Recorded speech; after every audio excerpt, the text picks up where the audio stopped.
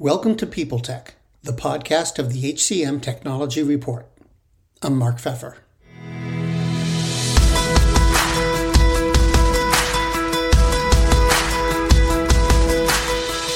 My guest today is Frida Polli, the founder and CEO of Pymetrics.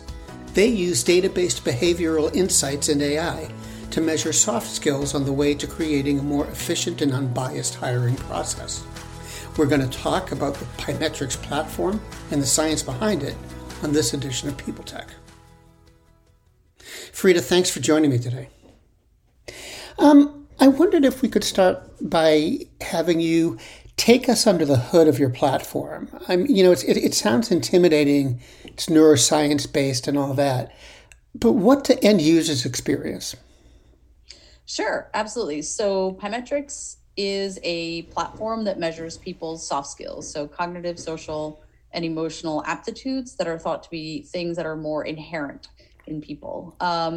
The cognitive science piece, the reason that's important is because it allows us to measure these soft skills in people in a different way. So again, my background is I spent 10 years as an academic scientist at Harvard and MIT, using all of this technology that we now have productized in the Pymetrics platform for research purposes. So the big aha behind cognitive science was that you can actually get more objective, better data about people's soft skills by watching their behavior than by asking them questions, right? So if you think about traditional soft skill measures, you think about like personality inventories, which are all self-report, or sort of, math tests, which are power tests.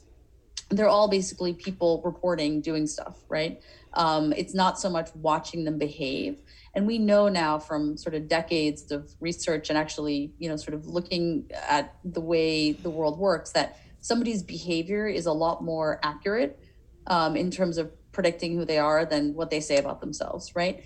And so that's what we've done. That's what cognitive science has done. It's created a whole set of activities that people do on the computer.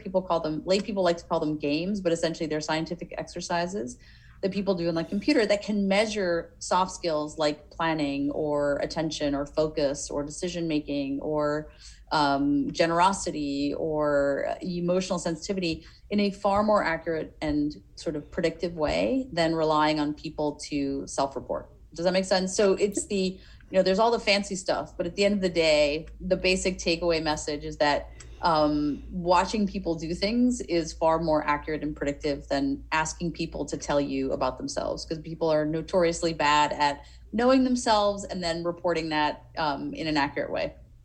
That makes sense.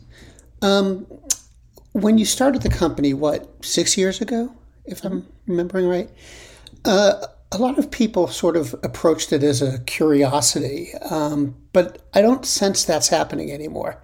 So what changed?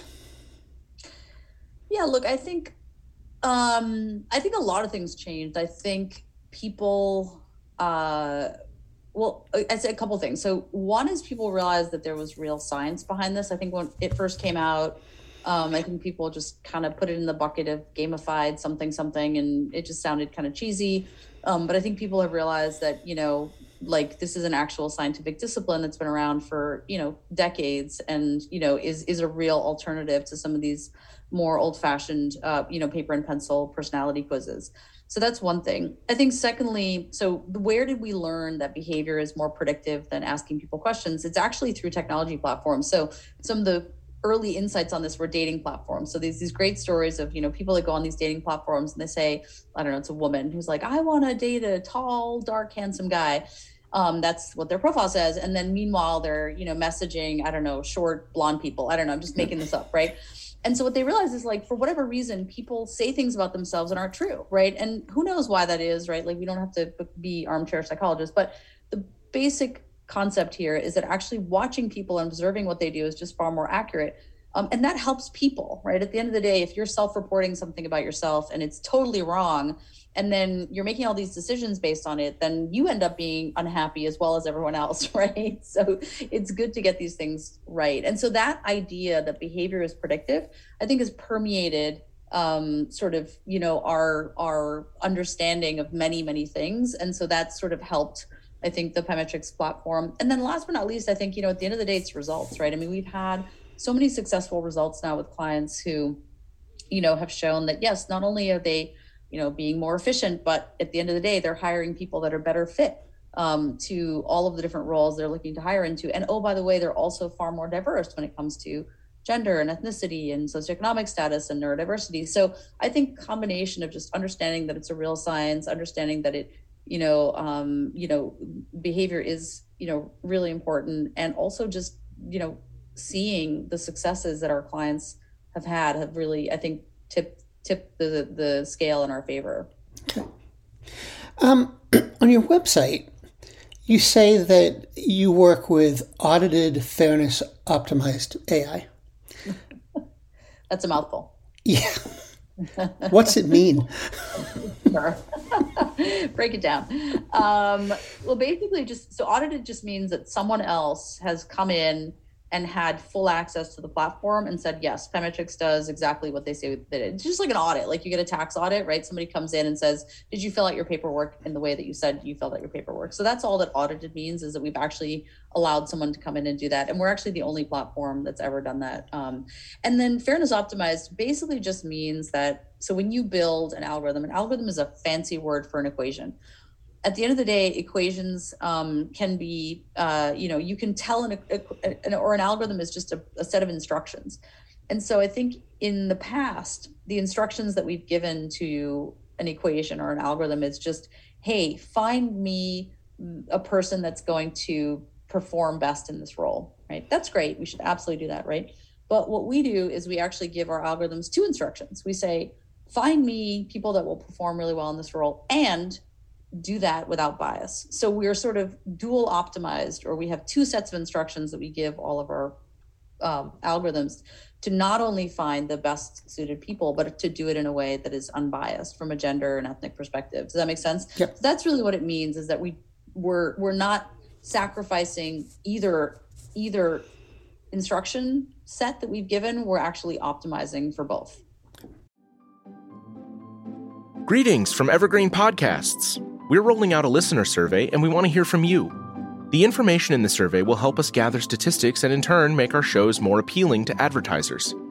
I know most people don't like ads, but this is one of the only ways our shows make money and help keep their lights on. We promise it will only take a few minutes, but the impact on our podcasts will be tremendous. As a token of our appreciation, we'll randomly select one lucky participant each month to win an exclusive merchandise package from Evergreen Podcasts. Head to evergreenpodcast.com/listener-survey to help a show and possibly get some free stuff for doing so. We can't thank you enough for the support. Now back to the show.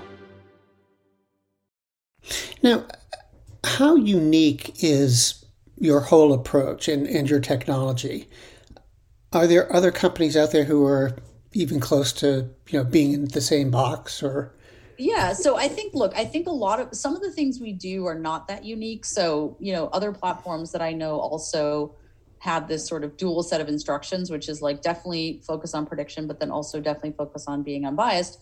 Another platform called Hired Score does this as well. That's one that I'm know their technology well and am confident. And there are probably others. I don't actually know. It's one of those things that I think in the field, there's a lot of marketing buzzwords, right? And people say they're ethical and they're fair and but who knows what that actually means? It's sort of like when people would talk about, healthy foods. Well, what does that even mean, right?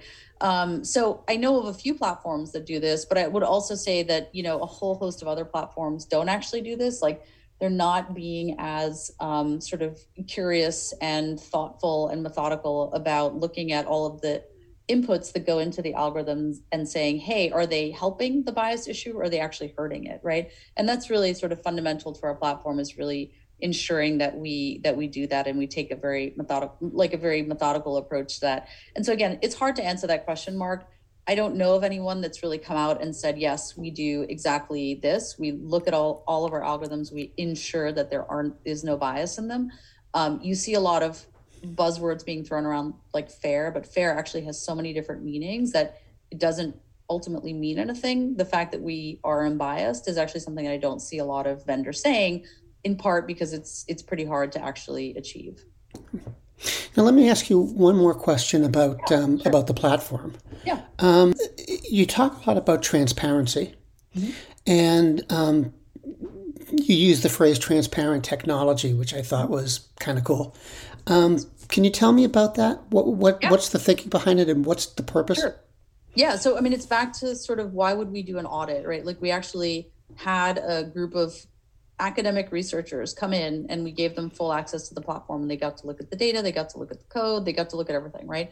Well, why would we do that, right? It's all about transparency, right? It's one thing to say I do something. It's one thing to say, oh, all this great stuff that I just told you, like I optimize for lack of bias, blah, blah, blah. But if no one has been able to come in and shine a light on that technology and say, are they actually doing what they say they do?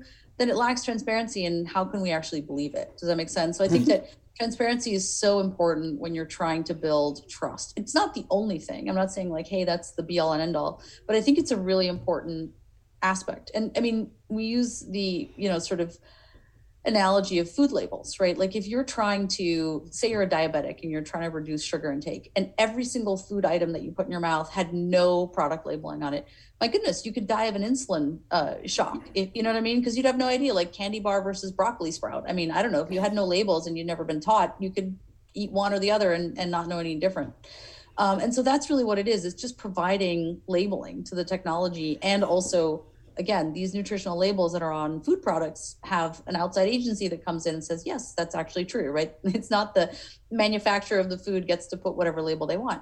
And so it's really that dual process of having some sort of third-party verification, as well as having some, labeling, factors that you're putting on your tech that I think is super important. And I mean, just on this note, there was a piece in the New York Times today talking about a group of companies that have come together to create a, bias auditing framework. Yesterday, the World Economic Forum came out with a similar type of guide. So I think increasingly we're going to see these audit frameworks put out by, whether it's, private group of companies, or whether it's a, sort of more public entity like the World Economic Forum. But the point is, I think it's something consumers really want to know about these tools. Like at the end of the day, like, why are people afraid of, algorithms? They're afraid of algorithms in large part because a lot of what you read in the news is, oh my gosh, Amazon had a biased resume parser, or facial analysis is biased. It's not so much that that's really the thing that people are the most afraid of, with good reason, right? We don't want to be, sort of engaging with these biased systems. And so we think that the more we can do to be transparent about lots of things about our platform, and bias is just one of those things. Like another way that we're transparent is that once someone goes through Pymetrics, every single person gets some information about themselves, as we call it, a development report, right? So our whole point is like, hey, let us tell you what we measured and let us tell you who you are, right? Now, again, it's not like the perfect system. I'm sure there's other ways we could do it, blah, blah, blah. But it's being transparent about what we've done, what we've learned, and hopefully, giving that information back to the consumer. So I think it's just, it's treating consumers with respect, and treating them like you or I would want to be treated, which is I want to know as much as I can about this process that you're putting me through. One more question. Sure. We're at the turn of the year. Yeah. So what do you foresee for Pymetrics in 2022? I think Pymetrics is at a really incredibly cool time in its history because, we started out in talent acquisition, and that's what people know us for, like, oh, recruiting games, blah, blah, blah, campus hiring, blah, blah, blah. But we've moved so much further beyond that to essentially being a soft skill data layer that really can be introduced anywhere. And so I think I mentioned this to you earlier, like we're doing a lot of work with educational platforms to see, hey, can we personalize learning using soft skills? We're doing work with, sort of retraining and reskilling platforms to say, hey, can we point people in the right direction? If you're going to spend, 6 months, 12 months of your life, skilling up for a new career, can we help you understand what that is? Can we just provide insights to, CHROs about what are the soft skills that make their entire workforce unique? And then how does that differ by role, by geography, by tenure level, and so on and so forth? So it's really being that radar screen into the soft skills of your company, which right now we have no information about, right? Like absolutely zero. And it's being that information layer about soft skills broadly, not just in this very narrow field of talent acquisition, but in talent mobility, in reskilling, in learning and development, in educational context. And that's what's so exciting to me, right? Because at the end of the day, I think this layer of information can and is so helpful in so many places. And that's really where we want to see the platform expand. Frida, thank you very much. Absolutely. Thank you so much, Mark.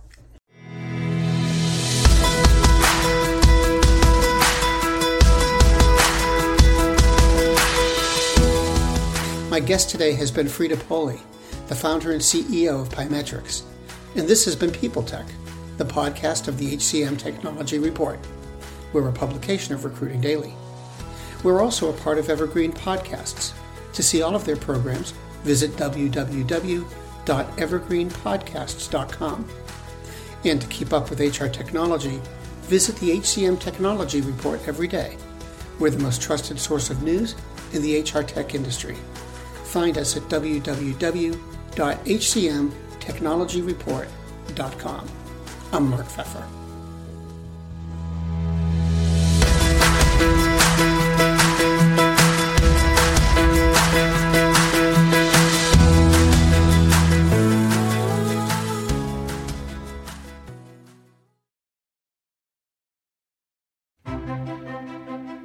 Faith in the news media has been challenged, making it even harder to get stories told.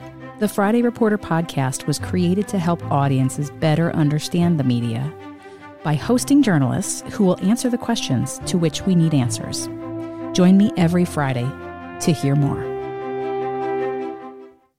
The world's best-known investor and Wall Street expert Warren Buffett once said, "Wall Street is the only place that people ride to in a Rolls-Royce to get advice from those who take the subway." Mr. Buffett's quote is remarkably accurate, but how many people would rather receive advice from him than someone simply guessing? Welcome to Buy, Hold, Sell, your single source for Wall Street knowledge and profitable guidance. Please join me, Todd Schoenberger, and fellow trader Tobin Smith, as well as host Veronica Dudo, for a podcast known to move the needle for investors. Tobin and I are seasoned Wall Street executives with deep investment experience, and we are prepared to share our advice to those who choose to listen.